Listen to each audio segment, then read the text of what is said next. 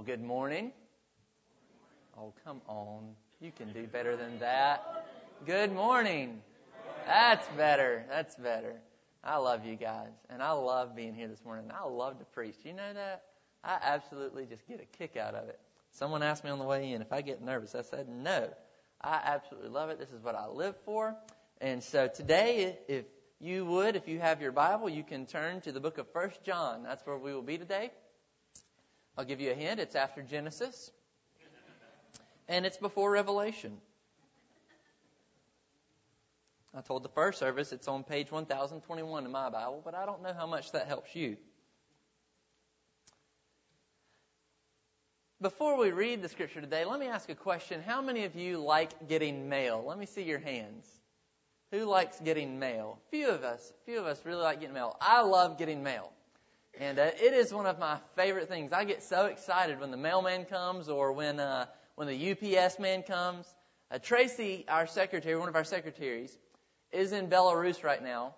And if you were to ask her if I like mail, she would resound with a yes. Jonathan loves getting mail. Now, there's something magical that happens in the office around 4:30 when the UPS man shows up. I just get excited. I'm so ready to see if there's something for me. And a while back, Tracy, it was on a Thursday, Tracy emailed me midday, right around when the UPS man came. She emailed me, John, you got a package in the mail.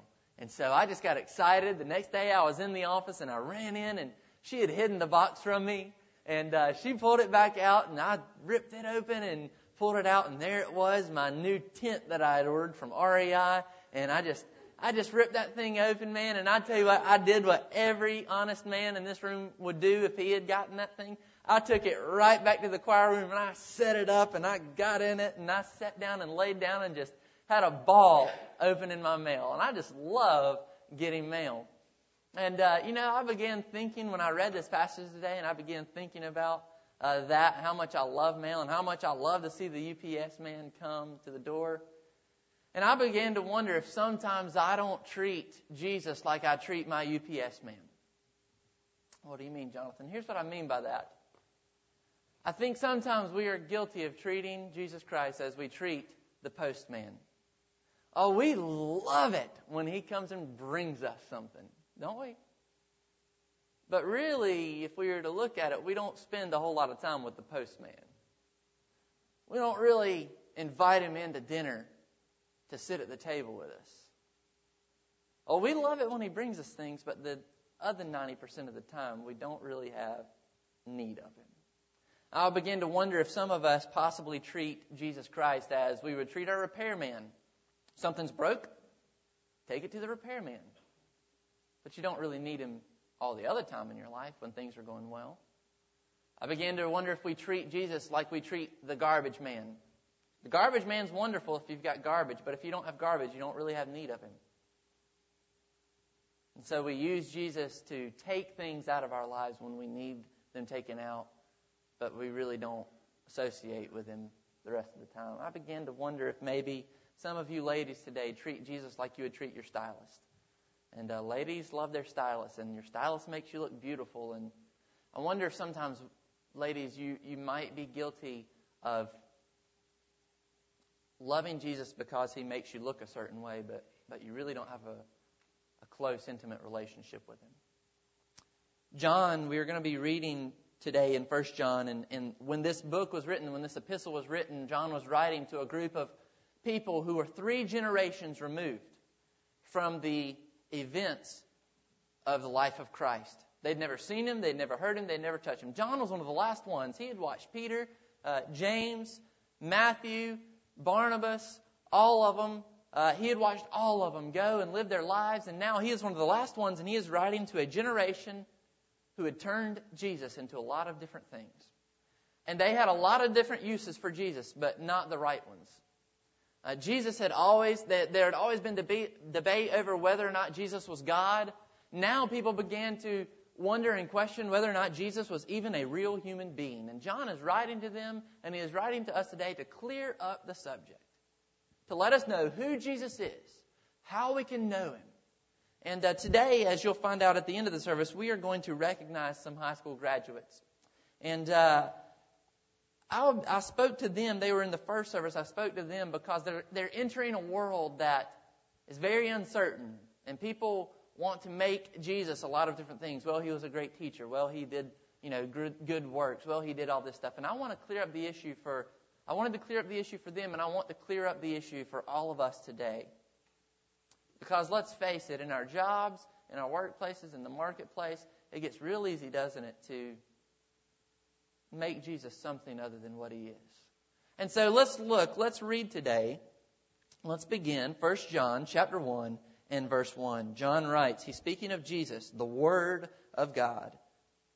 That which was from the beginning, which we have heard, verse 1, which we have seen with our eyes, which we have looked upon and have touched with our hands concerning the word of life. The life was made manifest, and we have seen it and testified to it and proclaimed to you the eternal life, which was with the Father and was made manifest to us. That which we have seen and heard we proclaim also to you, so that you too may have fellowship with us. And indeed our fellowship is with the Father and with His Son, Jesus Christ. And we are writing these things so that our joy may be full. If you walk out of here with nothing else today, write this phrase down and hold it close to your heart. Write this down. Knowing Jesus brings fellowship and joy. Knowing Jesus brings fellowship and joy. That's kind of the outline we're going to work with today. Let's begin with talking about what it means to know Jesus. What in the world does that mean? We talk about that all the time in church. Well, do you know Jesus? Well, that can mean a lot of different things. Does that mean you just have a good textbook answer for who Jesus is? Does it mean that you have a personal relationship with Him? What does it mean to know Jesus? Well, let's see what John says. John is going to outline in these first two verses what it really means to know Him, what it really means to understand Him. Well, let's look at verse 1 and 2. And as we read these verses, I want you to really, really focus on the different bodily senses that John talks about, that he mentions. Look at verse 1 and 2. Speaking of Jesus, John writes, that which was from the beginning, sounds a lot like Genesis, doesn't it? In the beginning, God. That which was from the beginning, which we have heard, which we have seen with our eyes, which we looked upon and have touched with our hands concerning the word of life, that's Christ Jesus. The life was made manifest, and we have seen it and testify to it and proclaim to you the eternal life. John uses three different bodily senses here. He talks about hearing, he talks about seeing, and he talks about touching. So I begin to think about this. John is speaking of Christ and how he heard Him and saw Him and touched Him. And I begin to think, what did John hear? What are some of the things that he heard? Well, if you were here when Jared was preaching through the book of Matthew, right there, chapters 5 through 7, Jesus is on a hillside and He is explaining the Scriptures. It's called the Sermon on the Mount. He's explaining the Scriptures to a great crowd of people, and He is teaching and unveiling the law of the kingdom and the law as it was written in the Old Testament. And He's teaching, and John sat right there on the hillside as the Son of God sat and taught the multitudes. John heard every word of it. John knew every bit of it. John also heard Jesus teach in the temple. Many people were amazed by this because Jesus never had any formal training. He taught daily in the temples, and in the temple there in Jerusalem. And the people were just blown away and amazed at what Jesus could teach them about the Scriptures. And all this different stuff that Jesus was pulling out and showing to them about Himself. And John sat in the temple with Jesus daily and heard Him teach. John also heard Jesus arguing with the Pharisees. And Jesus would dismantle their religion of works and their piety and their proudness. And Jesus would just take them apart. And Jesus would do this all the time. And John was with Him and heard all of it and knew all of it. John heard it with his own 2 ears. Well, what did John see? Those are the things that John heard. What did John see? John saw Jesus' first miracle. You know that one. In Cana of Galilee. There was a wedding feast. And they ran out of what? Wine, that's right. They ran out of wine at the wedding feast. And so Jesus tells the servants to fill all these huge pitchers up with water. And then when they dip the cup in and the pitcher in to take it to the person who was over the head of the feast, and when they poured it out, there it was, wine John sat right there and watched that first miracle. In fact, I'm pretty sure that since John was there, he probably partook of the wine and he probably drank it. John was right there. He saw it. John also saw Jesus walk on water. They're out in the middle, the disciples are out in the middle of the lake of Galilee, and Galilee is notorious for having huge storms that would come up and shake ships and destroy ships and sailors. And the disciples were in the middle of one of these such storms, and John and all the disciples look up, and oh my goodness, there is someone walking on the water, and it's Jesus. John witnessed it. John one day was in Jerusalem, and Jesus is walking, and they come up to a man who had been born blind. Never saw. Never had sight. And Jesus walks up to him, and Jesus says, this man was born blind so that God's glory might be revealed in his life. And then Jesus spits on the ground. He hocks a loogie in the dirt and makes mud and smears it on this guy's face and says, go wash in the pool. And the guy comes back and he's got sight. He can see trees and he can see all sorts of things. John watched it. I mean, I don't know anyone here who has ever sat and watched someone spit on the ground, rub mud on a guy's eyes, and give him sight. John saw it. He witnessed it. I'm convinced that one of the most majestic things that John ever saw was when he and James and Peter went up to the mountaintop with Jesus, and Christ revealed all of his glory to them. That's called the Mount of Transfiguration. And then they watched as Moses and Elijah came from heaven and spoke with Jesus. John stood right there and saw it. Now, when I was just a little fella, because as they say in Nightdale, I weren't little no more. When I was just a little fella, me and my family would go down to the beach. My youngest sister was not born, but my middle sister, who's still younger than me, Amy, we would go down, and my family would go down, and we'd spend the day down at the ocean. And as we would come in the evening, my dad would sit down and he'd say, Jonathan, tell me what you saw today. And I'd say, I saw a crab. Amy would say, I saw a crab too. And I'd say, well, I saw a fish. Amy would say, I saw a fish too. And it seemed like no matter what I said, my sister had seen it. You know those kind of little siblings? You have those? No matter what you saw, they've been there, they've done that, they did it better than you did it. And I could say, I saw an alligator. And she'd say, I saw an alligator. And I promise you, I could have said I saw a UFO with Elvis flying it, and my sister would have seen it. I'm telling you what, she saw everything. She, of course, would be lying.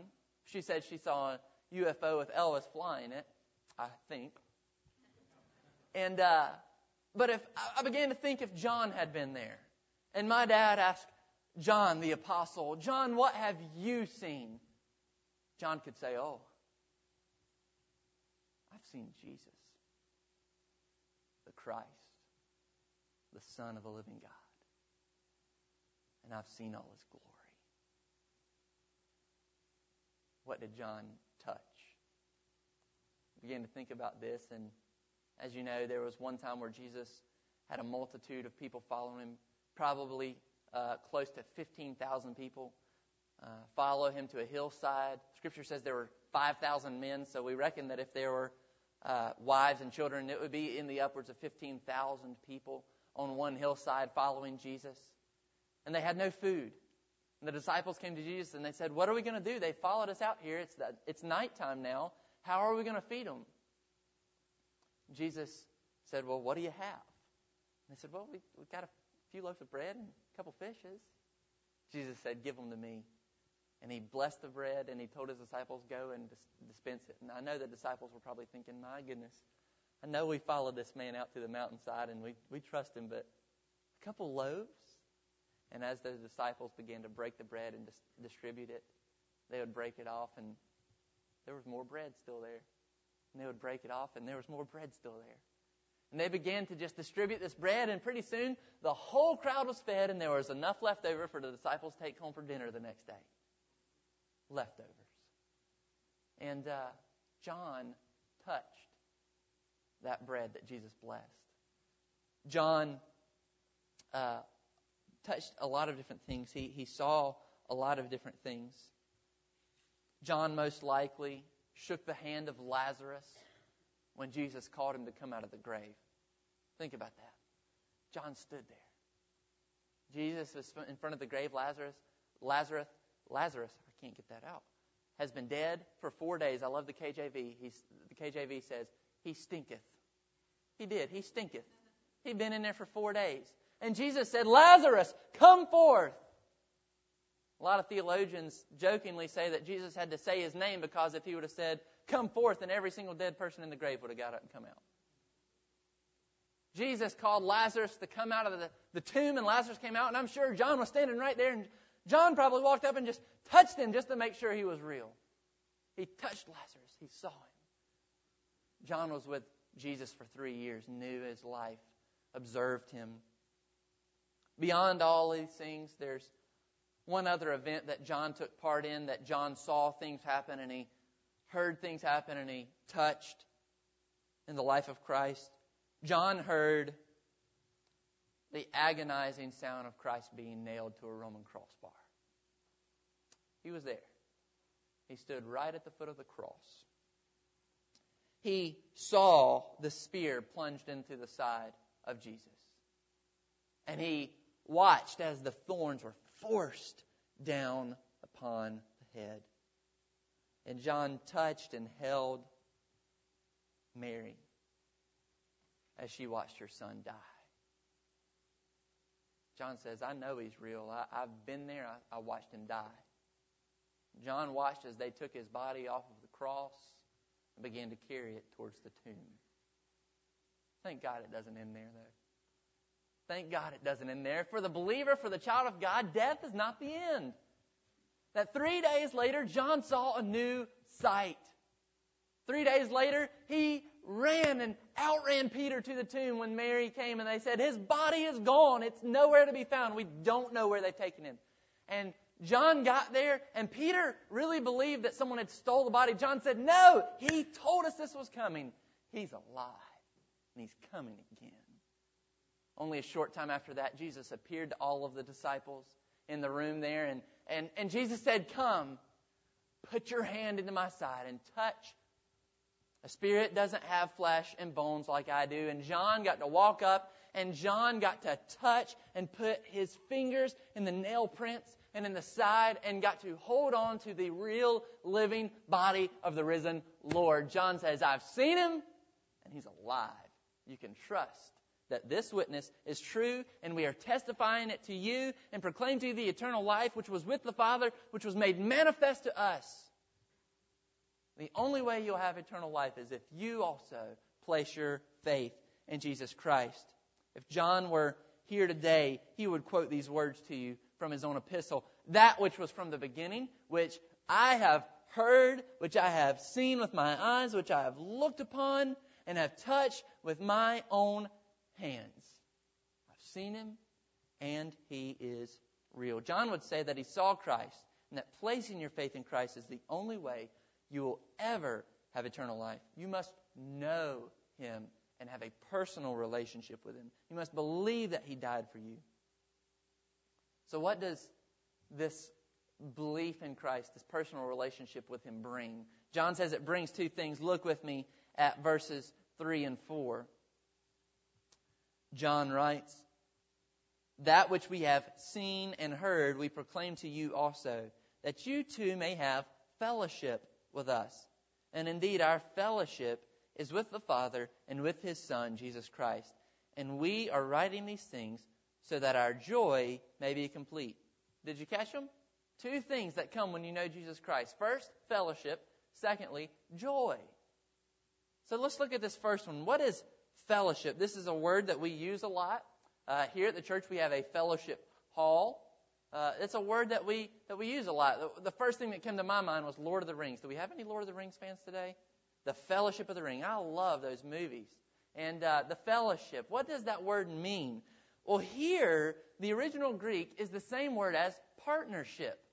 And if you were a lawyer, you would know what a partnership is. Or if you co-own a business with someone, you know what a partnership is. In a partnership, you share in both the profits and the losses with those whom you are partnered. That's what a partnership is, and that's what a fellowship is. And John says we have two kinds of fellowship. Look at verse 3. He says, so that you too may have fellowship with us, and indeed our fellowship is with the Father and His Son, Jesus Christ. There are two kinds of fellowship that the believer has. First is a horizontal fellowship, a fellowship with each other, a human fellowship. And I want to talk about this human fellowship. John writes in verse 3 that the reason he is writing about Jesus is so that you may know Jesus, and this knowledge of Jesus would allow you to partner with other believers. When you partner with them, you share your life with them. And they share your life with you as a fellow believer. I am your partner. And we share in each other's profits and losses. Now, don't jump too quickly. This week when I get my paycheck, you don't get half. Not that kind of profits and losses. So what does this mean? Here's what it means. We are partners together. I'm a partner with you. If you have faith in Jesus Christ, then I'm a partner with you. And so that means that if you achieve something, man, I rejoice with you. If you make some kind of earthly profit, then I am thankful unto God. I rejoice with you. It also means that if you suffer loss, I grieve with you. I grieve with you. I was talking to my dad the other day about how being a believer for so long and getting to know people, and especially being a pastor, my dad's also a pastor, I began to talk to him about how being a pastor and pouring your soul and heart into the flock that God has entrusted to you really begins to affect you after the years. You sacrifice for them your time, your money, your popularity. You are there when they accomplish their greatest achievements. And you live with them. And you as believers know this. If you've been together with other believers for a while, you live with each other. You love each other. You eat with each other. You laugh with each other. And many times you suffer with each other. And many times you lose one another. And it is painful. It is extremely painful. But through the pain, you have other believers who are partnered with you. They come and stand beside of you. And they help you overcome the emotion and get through the tough stuff. That is what we are all about. That's why we are here. It's so that we can partner together. So that when you suffer loss, we can be there for you. So that we can rejoice with you in your profit and grieve with you in your loss. Let me just say, if you're not a believer today, you don't have that. You don't know what it's like. You really, really don't. You're walking through life as a lone ranger, and there's no one to come alongside of you and really, really help you. But when, and church, isn't it true? When you know each other and you are tied together in Christ, there is a bond there that is unshakable. And as sure as the Lord Himself lives, you can come together and help each other. There's also a divine aspect to this fellowship. When you know Jesus, you have fellowship with God. And you share in profits and losses with Him. You say, wait a minute, Jonathan. I believe in God, but I thought it was all about getting stuff. No, there are some losses. There are some things to be lost. What do you mean? Well, there are some things to be gained. There are some promises that God has made you. One promise is that one day you'll get a new body. In heaven, you will receive a glorified body. But what does that mean? It means that one day you'll have to lose this body. That's one loss. Not a bad one. What else? It means that another promise is that you will receive a place in heaven. Well, that means that we should be continually letting go of and losing this world. Because it's all going to burn up one day and be gone. So we'll lose this life. You are made right with God. And I think this is the greatest promise. And this is the greatest thing that comes with having fellowship with God. And you're made right with Him. You have a great relationship with Him. You are secure for your eternity. So what does that mean you lose? It means that one day you lose His judgment. You don't have to stand before Him on Judgment Day. You lose His wrath that burns against the ungodly in hell. Man, that's a great thing to lose. That's a great loss to sustain. Amen? There we go. Those are wonderful things to lose. But you will only lose them when you place your faith in Jesus Christ. John says that He's proclaimed eternal life to you so that you too may have fellowship with God. And you won't have it until you place your faith in Him. Not only fellowship, John also describes the complete joy that the believer has when he places his faith in Christ. Well, let's look at this. Look at verse 4. John writes, "We are writing these things to you that our joy may be complete." There's something about being a Christian, isn't there, that's joyful. There's just something about it that is just wonderful beyond comparison. Joy. Joy. There's a difference, though. I do want to take a moment and warn you. There's a difference, though, between what John is saying and what a lot of modern preachers are saying. Joel Osteen's one of them. I have no doubt, I saw heads perk up when I mention his name. I have no doubt that Joel says that he loves God. But I do want to caution you for a moment. There is a difference between what the Bible calls joy and what a lot of modern preachers, like Joel, are preaching. Be wary when a pastor or preacher preaches that, when you place your faith in Christ, you'll have your finances taken care of, and you'll have all sorts of money, and you will have this and that, and health, and good relationships. The reason why that is dangerous is because it doesn't typify Christ. Was Christ rich when He was on this earth? No. Scripture says that He didn't even have a place to lay His head at night. He had a stone for a pillow. Did Christ ever have physical pain? I feel stupid even asking the question. That's the understatement of the year, isn't it? Did Christ always have great relationships? No. He had people crying, "Crucify Him. Crucify Him." So just be careful. There's a difference between what John is talking about in joy and what a lot of other people talk about, happiness. Let me tell you the biblical difference, and let me tell you what biblical joy really is. It is different from happiness. Happiness is based on circumstances. It is called happiness because it is based on what happens to you. For instance, if I left today, if I walked out this door after I got done preaching, got in my car, began to drive home, and I had a flat tire. Man, it's warm outside, and I got on my dress clothes, I got a tie on, I'm burning up. I'm sweating up here just preaching. I know I'd be sweating, changing a tire on a car. I wouldn't be happy. I would not be happy. I'd be miserable. I got to be honest with you. I'd probably have a bad attitude about it. And don't look at me self-righteous. You would too. You would too. You might not say any words, but you might write them down and sign your name to them or something. I mean, I wouldn't be happy. And any Christian who gets a flat tire and says, "Oh, thank God, I just got a flat tire. Praise Jesus, I'm so happy, I can't stand it." Anyone that does that is not right in the head. It's just not right. But what I can say, church, listen to me today, what I can say is, though I am not happy that this has happened to me, I have complete joy because my eternity is secure in the foundation of Jesus Christ. On Christ the solid rock I stand. All other ground, like my tire, is sinking sand. There is complete joy in knowing Jesus Christ, and it is not based on any circumstances save one, and it is that on the third day Christ rose from the dead, assuring that one day when this body dies, I get a new one in heaven, and thank God I've got a good one picked out.